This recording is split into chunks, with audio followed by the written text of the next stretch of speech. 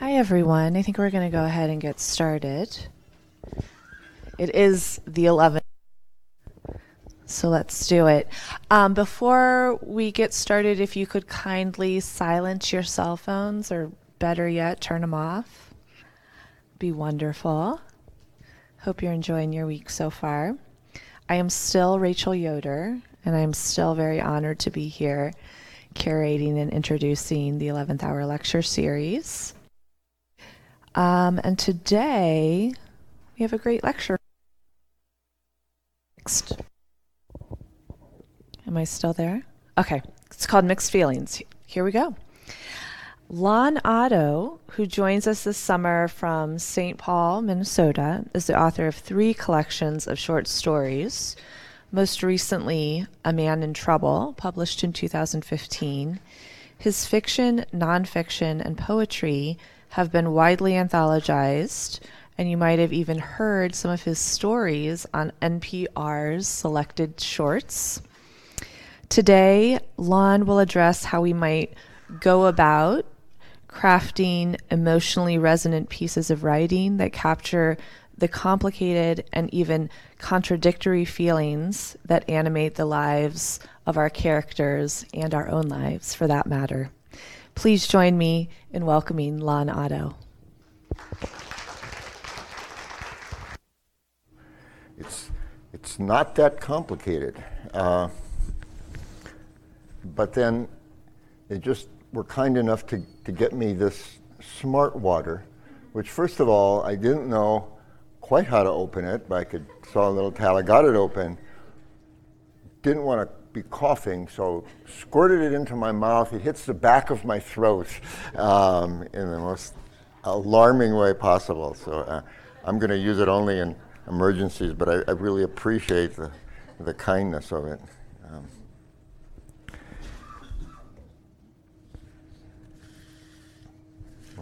I really appreciate you coming here.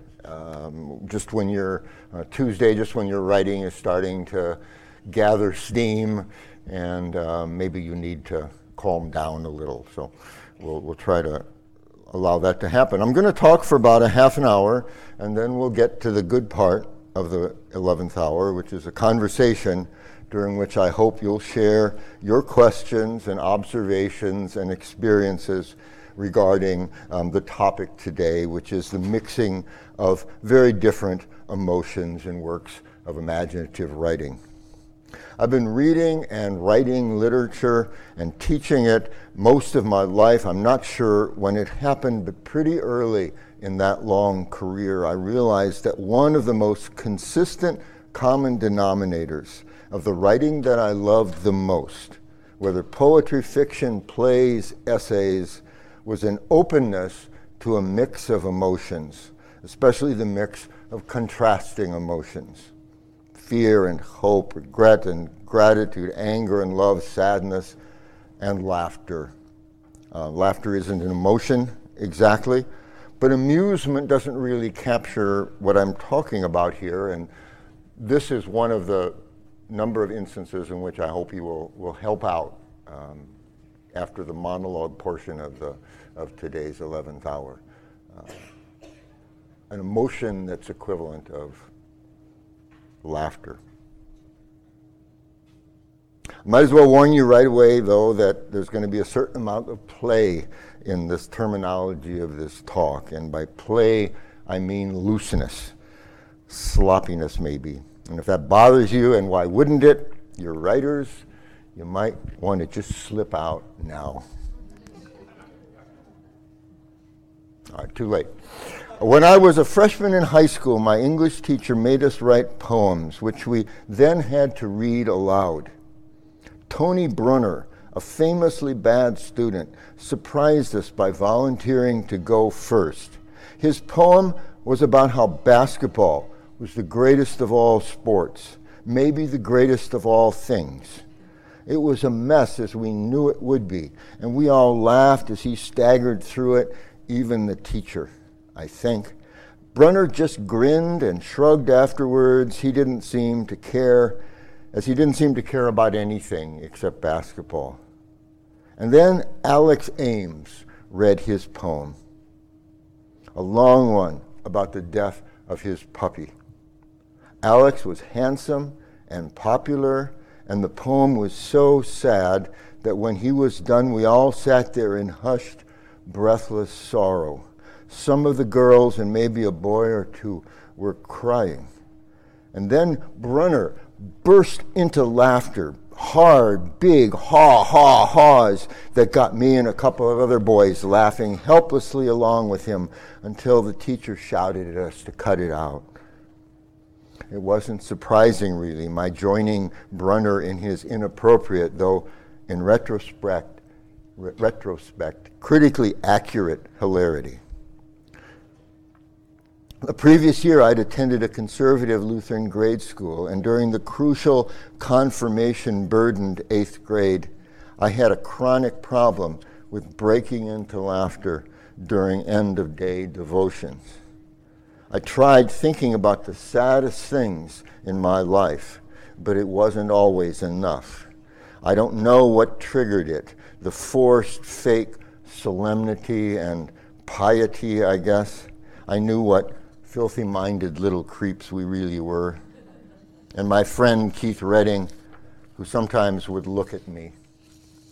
Despite my best efforts at depression, I would just be seized with racking principle, infuriating laughter until I had to leave the classroom and wait in the hall until the bell finally rang, releasing me into a world where people didn't keep asking me what was so damn funny.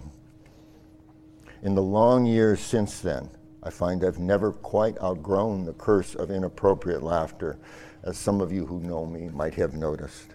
I don't think it's ever really inappropriate, however, if you're struck by the comedy of something, though it's certainly sometimes rude and odd.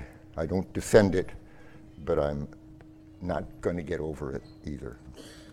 My bad behavior doesn't really have that much to do with our subject this morning in some ways, the mixing of strongly opposed emotions in writing, but I've been remembering it for some reason, maybe because of a certain strain of irreverence running through so many of the writers I most love: David Sedaris, Grace Paley, Stanley Elkin, George Saunders, Eudora Welty, writers who deal with the deepest, most authentic sadness and pain.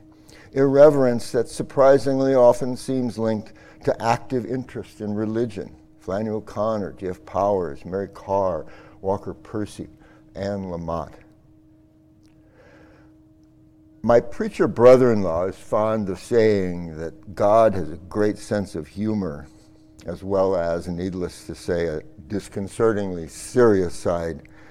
I don't know about that, but I know I'm not alone in my conviction that profoundly mixed emotions are among the strongest characteristics of great writing. Why, though? Why is it good for writing, for our writing, and for the writing that teaches us how to become writers, to combine strikingly different emotional registers? Well, for one thing, emotions often have a more striking effect when they vary in intensity and register, when they are set against contrary or at least strikingly different emotions. It sounds as if the brilliant Liz Lenz is going to address the effect tomorrow, offering the analogy of chiaroscuro from the world of painting, juxtaposing strongly defined dark and light colors, so I won't say much about that today. I'm reminded, though, of something I read years ago in a profile of the great Australian film director, Fred Scapese, which noticed that he had a chart in his office trailer that listed on one axis every scene in the film he was currently filming, Iceman, I think. The other axis of the chart ranked levels of emotional intensity, from the utter calm of someone relaxing on a beach to the frenzied intensity of a fight to the death. What Scapese and his assistant were looking for with this tool was several scenes in a row with the same level of intensity. Whether high or low or somewhere in between, they knew that having a string of scenes with the same level of intensity would weaken the film, presumably because the audience would become inured to the effect. I thought about Scapisi's intensity chart a couple of years ago when watching the otherwise good film Mad Max: Fury Road, which cranked the violent sound and violent action up to 11 and left it there for 2 exhausting hours. I liked Fury Road, despite the unvarying level of emotional intensity, but the earlier Road Warrior, dealing with more or less the same world, is a much, much better movie. I think anyway, thanks to its range of emotion and emotional intensity, with prominent comic characters and scenes of quiet waiting standing in contrast to the wild violence of savage vehicle chases. I did love the Vuvolini in Fury Road, the dashing elderly women blasting around on motorcycles, though I have to admit that I loved them even more before I learned that their name wasn't Vuvolini, as I'd misheard it. For me, anyway, the same difference in quality applies to Cormac McCarthy's Blood Meridian and The Road. Equally violent, Blood Meridian constantly shifts emotional as well as intellectual and experiential registers, whereas The Road seemed to me to strike the same note of horror and hopelessness over and over again from the beginning, almost to the very end, at which point it arbitrarily strikes the opposite note. I know The Road has a lot of fans, and I'm sure some of you are here listening to this. We can talk about that later on.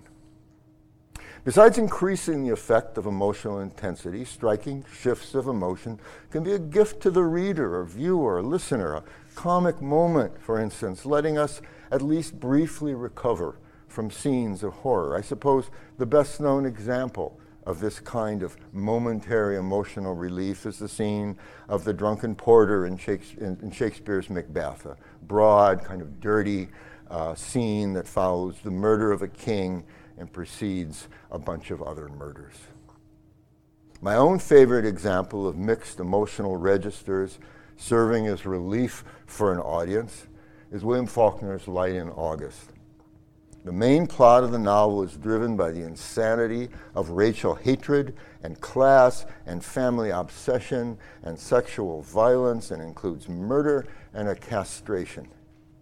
Amid the terrible darkness, however, there is an ongoing comic subplot. Lena Grove, an unwed young woman, is seeking the lover who got her pregnant and then abandoned her. Byron Bunch, a mild, unassuming, decent man who is momentarily confused with the lover, falls in love with Lena and doggedly follows her in her search. After the violence and insanity and profound sick-making unhappiness of all of the book's main characters finally play themselves out, Faulkner gives his emotionally battered reader a startling, amazing gift, a final chapter in which a traveling furniture salesman, someone who is never named and hasn't had any part in the narrative, has returned home and is in bed with his wife. They've just made love and they're going to make love again. They tease and joke with each other as long married couples do. And the husband tells his wife about a man and a woman he encountered on the road. Clearly Lena, no longer really searching for her faithless lover, but just enjoying the adventure of travel. And Byron, following her into whatever the future will offer them. It's funny and loving and full of a deep underlying sanity, health, healing, and hopeful. I can imagine a workshop arguing that you can't just drop a totally new character into the last chapter of a long novel, but they would be very, very wrong. I think that mixed feelings in literature often function this way, a comic dimension usually helping an audience bear tragedy, reminding us that sanity and kindness and love, perhaps peculiarly expressed and strange and unlikely, are fundamental parts of human experience too, however much evil seems ascendant. It can be disconcerting, however, this kind of shift. Mixed feelings in a story or poem or essay or play can throw us off balance as audience members, leaving us unsure as to how we should respond. I hadn't given a lot of readings when my first collection of stories, A Nest of Hooks, was published, and I found myself taken aback the first time I read from it publicly. I chose the story Submarine Warfare on the Upper Mississippi, which had been the title story of the collection until I learned that Stanley Elkin, who had chosen it for the Iowa School of Letters Prize, had complained that it sounded too much like Richard Brautigan, author of Trout Fishing in America, The Pill versus the Spring Hill Mine Disaster, and a Confederate general at Big Sur, which it absolutely did. Here's the opening of the story, Submarine Warfare on the Upper Mississippi. They would be surprised if they knew we were here. They would be very surprised to know a German submarine hangs below the rippling surface of the Mississippi River, St. Paul to starboard, Minneapolis to port. They would be surprised. But here we are, a steel pike swimming almost motionless in the slow, young river facing upstream. How did we get here? That is what they would ask if they knew we were here. That would be their question. How did we get through the many locks? How did we slip past so many hostile eyes to come here, 1,200 miles inland, to the land of 10,000 lakes, to the land of sky blue waters? How did we get here? That is their question. It is not our question. It does not matter to us anymore. It is ancient history to us. It is old hat. Their question is not our question. Our question is, what do we do now? Now that we have penetrated into the American state of Minnesota, an Unterseeboot of the VIIC type, outmoded already when we sailed from Bremen, now that we are here, what do we do? That is our question. What do we do? A prior question, why were we sent here? That is the question my first mate asked. I had been fearing the question for a long time. What is our mission? I cannot tell him. I tell him, Willie, I cannot tell you that. We must not ask me the answer to that question. He accepts this as if it had been an answer. He has faith in me and in the Admiralty. How can I tell him that I have not the smallest idea why we are here, why we were sent to this on this impossible journey? How can I tell him that after all we have been through? That is my private question. How can I tell him? I do not know how. The war is over for years. We know that. We are not idiots. We know the score. The score is Germany 0, America 2. We know what's up. The jig is up. We have known it for years. So why have you not surrendered years ago? That is the question they would ask. The war is over for years. We don't even remember the war. What war? There has never been a war in the state of Minnesota, so what gives? Maybe you're part of the Sioux uprising. Maybe yours is a wild Indian submarine. Ha-ha. That was our only war in Minnesota, and it was not even a war, an uprising is what it was. We understand all this. We understand that our position, the attaining of it, the holding of it, is worse than pointless.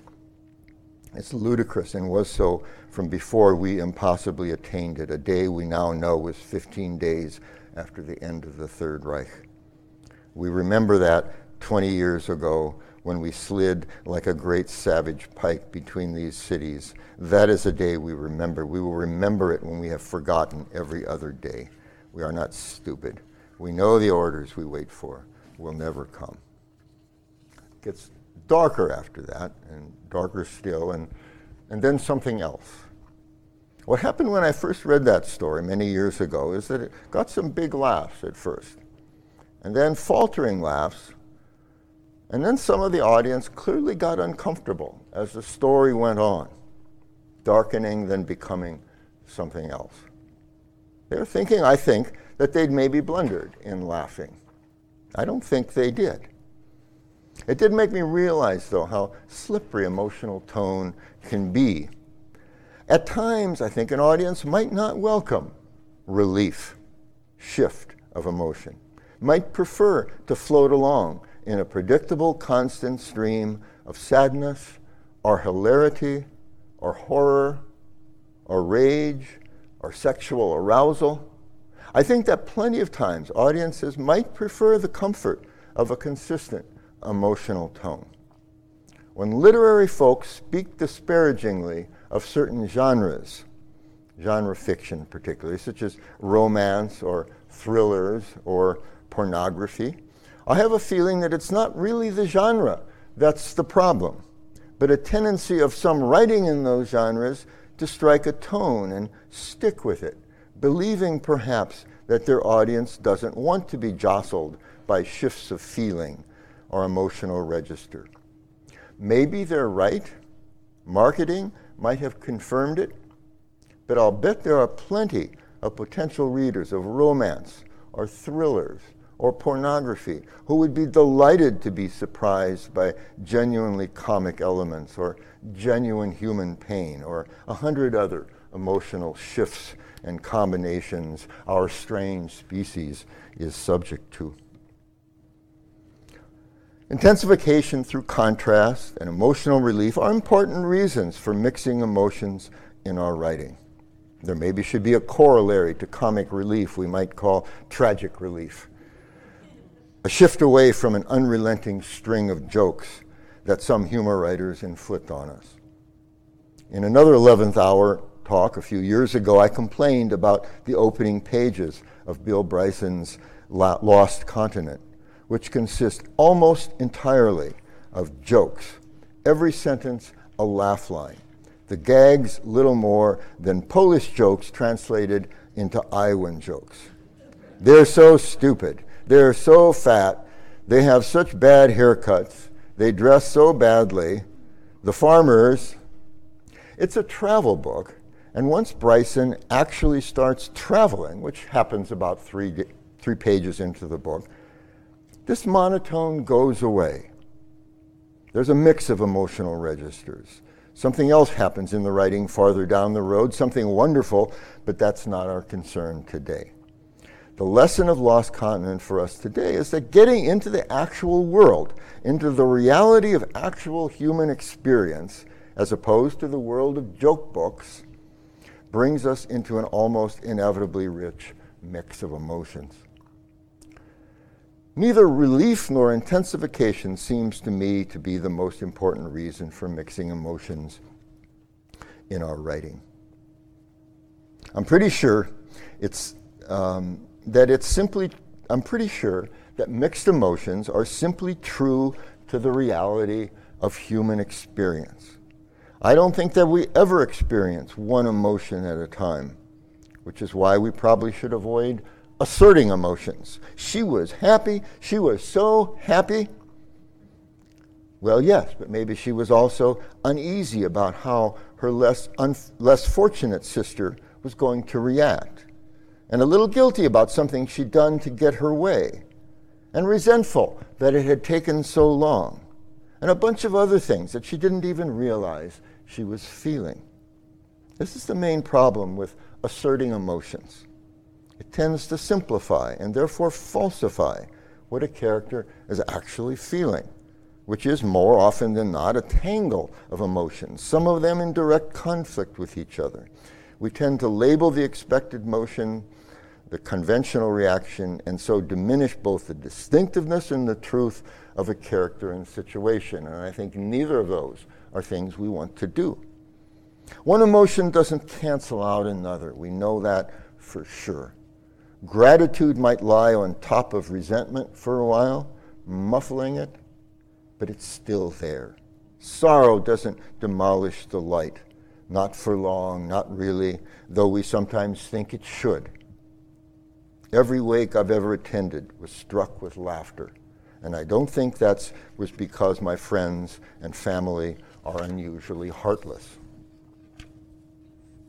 I'd like to end the monologue portion of this 11th hour by mentioning a few examples of writers and works of writing that seem to me to be especially wonderful examples of the mixing of emotions that's driven by honesty, by courage, by the need to reflect the reality of human experience. Because I admire it so much and want to be sure that it's included, I'll begin with an essay set here in Iowa City, Joanne Beard's The Fourth State of Matter. Some of you certainly know it, but even if all of you have read it multiple times, it's worth reading again. Here's the first page or two. Joanne Beard, The Fourth State of Matter. It's a memoir piece. The collie wakes me up about 3 times a night, summoning me from a great distance as I row my boat through a dim, complicated dream. She's on the shoreline, barking, "Wake up." She's staring at me with her head slightly tipped to the side, long-nosed, gazing eyes, toenails clenched to get a purchase on the wood floor. We used to call her the face of love. She totters on her broomstick legs into the hallway and over the door sill into the kitchen, makes a sharp left at the refrigerator, careful, almost went down, then a straightaway to the door. I sleep on my feet in the cold of the doorway, waiting. Here she comes. Lift her down the 2 steps. She pees, then stands, lassie in a ratty coat, gazing out in the yard. In the porch light, the trees shiver. The squirrels turn over in their sleep. The Milky Way is a long smear on the sky, like something erased on a blackboard. Over the neighbor's house, Mars flashes white, then red, then white again. Jupiter is hidden among the anonymous blinks and glitterings. It has a moon with sulfur-spewing volcanoes and a beautiful name, Io. I learned that at work from the group of men who surround me there, space physicists, guys who spend days on end with their heads poked through the fabric of the sky, listening to the sounds of the universe. Guys whose own lives are ticking like alarm clocks getting ready to go off, although none of us are aware of it yet. The dog turns and looks, waits to be carried up the 2 steps. Inside the house, she drops like a shoe onto her blanket, a thud, an adjustment. I've climbed back under my covers already, but her legs stuck underneath her. We can't get comfortable. I fix the legs, she rolls over and sleeps. 2 hours later, I wake up and she's gazing at me in the darkness, the face of love. She wants to go out again. I give her a boost, balance her on her legs, right on time, 3:40 a.m. There are squirrels living in the spare bedroom upstairs. 3 dogs also live in this house, but they were invited. I keep the door of the spare bedroom shut at all times because of the squirrels and because that's where the vanished husband's belongings are stored. 2 of the dogs, the smart little brown mutt and the Labrador, spend hours sitting patiently outside the door, waiting for it to be opened so they can dismantle the squirrels. The collie can no longer make it up the stairs, so she lies at the bottom and snores or stares in an interested manner at the furniture around her. I can take almost anything at this point. For instance, that my vanished husband is neither here nor there. He's reduced himself to a troubled voice on the telephone 3 or 4 times a day. Or that the dog at the bottom of the stairs keeps having mild strokes, which cause her to tilt her head inquisitively and also to fall over. She drinks prodigious amounts of water and pees great volumes onto the folded blankets where she sleeps. Each time this happens, I stand her up, dry her off, put fresh blankets underneath her, carry the peed-on blankets down to the basement, stuff them into the washer, and then into the dryer. By the time I bring them back upstairs, they're needed again. The first 2 times this happened, I found the dog trying to stand up, gazing with frantic concern at her own rear end. I praised her and patted her head and gave her treats until she settled down. Now I know whenever it happens because I hear her tail thumping against the floor in anticipation of reward. In retraining her, I've somehow retrained myself, bustling cheerfully down to the basement, arms drenched in urine, the task of doing load after load of laundry strangely satisfying. She is Pavlov, and I am her dog. I'm fine about the vanished husband's boxes stored in the spare bedroom. For now, the boxes and the phone calls persuade me that things could turn around at any moment. The boxes are filled with 13 years of his pack ratness, statistics textbooks that still harbor an air of desperation, smarmy suit coats from the Goodwill, various old Halloween masks, and one giant black papier-mâché thing he made that was supposed to be Elvis's hair but didn't turn out. A collection of ancient Rolling Stones t-shirts. You know he's turning over a new leaf when he leaves the Rolling Stones behind. What I can't take is the squirrels. They come alive at night, throwing terrific parties in the spare bedroom, making thumps and crashes. Occasionally, a high-pitched squeal is heard amid bumps and the sound of scrabbling toenails. I've begun sleeping downstairs on the blue vinyl dog couch, the sheets slipping off, my skin stuck to the cushions. This is an affront to the two younger dogs who know the couch belongs to them. As soon as I settle in, they creep up and find their places between my knees and elbows. I'm on the couch because the dog on the blanket gets worried at night. During the day, she sleeps the catnappy sleep of the elderly. But when it gets dark, her eyes open and she is agitated, trying to stand whenever I leave the room, settling down only when I'm next to her. We are in this together, the dying game, and I read for hours in the evening with one foot on her back, getting up only to open a new can of beer or take blankets to the basement. At some point, I stretch out on the vinyl couch and close my eyes, one hand hanging down, touching her side. By morning, the dog arm has become a nerveless club that doesn't come around until noon. My friends think I'm nuts. There are plenty of mixed emotions in these first few pages. Sadness over the sick and dying dog, deep affection for the dog, emotion that we see, importantly, crucially, in the author's actions, the subject of another whole craft talk. Resentment for the vanished husband, fascination with science, laughter in almost everything involving the squirrels who occupy the guest bedroom, and so forth. And it goes on to be even funnier as a friend comes over to evict the squirrels. None of this involves gags, jokes. It's just her reality. And then the reality goes desperately, heartbreakingly dark, though it's still the world of dog pee and vanished husband and invading squirrels. As some of you know, the fourth state of matter is about the slaughter of a number of Joanne Beard's friends and colleagues in the University of Iowa physics department by a disgruntled graduate student. It gets about as sad and horrifying as literature can get. The subject was national news. Almost anything anybody wrote about it was gripping and powerful. But Beard's openness to a mix of emotions raises this essay to an entirely different level of power. Among the important moves that Joanne Beard makes in The Fourth State of Matter is to allow her own character to be vulnerable, even complicit, inside the world of the tragedy. She had a low-level running feud with one of the faculty members who was killed. She ignored the graduate student who killed him, dismissed him. She'd stayed home from work with her sick dog the day of the shooting. This willingness to expose yourself for characters you most identify with seems to me to be inextricably linked with the mixing of emotions. I can't think of a hard, logical reason this should be so. And one of you might be able to help me with this in a few minutes. I just know it to be the case. A wonderful example is David Sedaris, one of the funniest writers alive today, and also one of the most heartbreaking.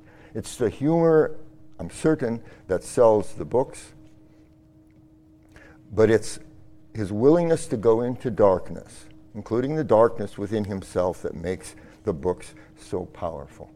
Again and again, though not in every essay, I need to say, Sedaris allows himself to be not just the butt of the joke, which is comparatively easy, though not for everyone, but genuinely blameworthy, cruel, selfish, greedy, insensitive, which is not easy at all, not for anyone. We've just passed the half-hour so limit I promised for the monologue portion, but I want to at least mention a few other writers I go to, and I want to be reminded of the power of mixed feelings. Frank O'Hara, for instance, who can be bawdy and is always eccentric in some ways in his poems, showing himself wandering around in Manhattan during lunch hour, a goofy yet also very intellectual guy, observing things on the street, having an encounter with a bank teller, making mistakes, and then plunges into sweaty grief seeing a death notice in a newspaper.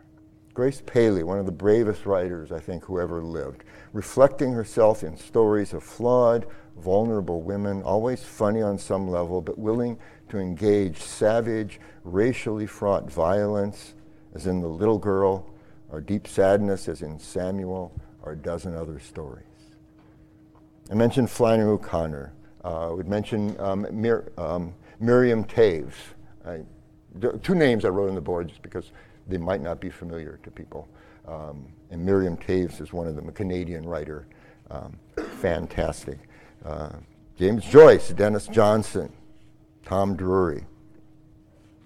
Homer, at least the Homer of the Odyssey. We could spend another hour, I keep moving this around, don't I? We could spend another hour naming authors who startle and convince us again and again with their mix of emotions. But I want to hear from you, your experiences with this as reader and writer, any questions you might have. William Butler Yeats is not well known for his comic sensibility, but he was willing to make himself vulnerable and ridiculous in some of his poems, and he has at least one great comic and infinitely serious character, the beggar woman, Crazy Jane. And I'm going to give her the last word, and then we'll have a conversation. Crazy Jane talks with the bishop, William Butler Yeats. I met the bishop on the road, and much said he and I, those breasts are flat and fallen now, those veins must soon be dry.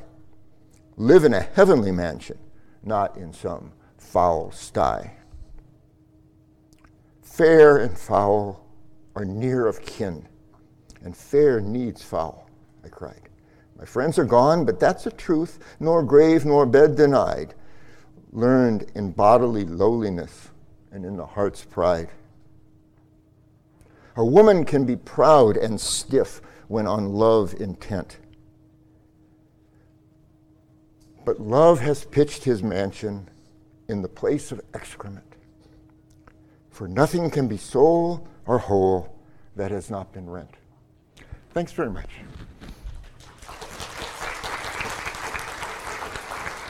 Thank you so much, Lon, for this thank you. amazing talk. Thank you.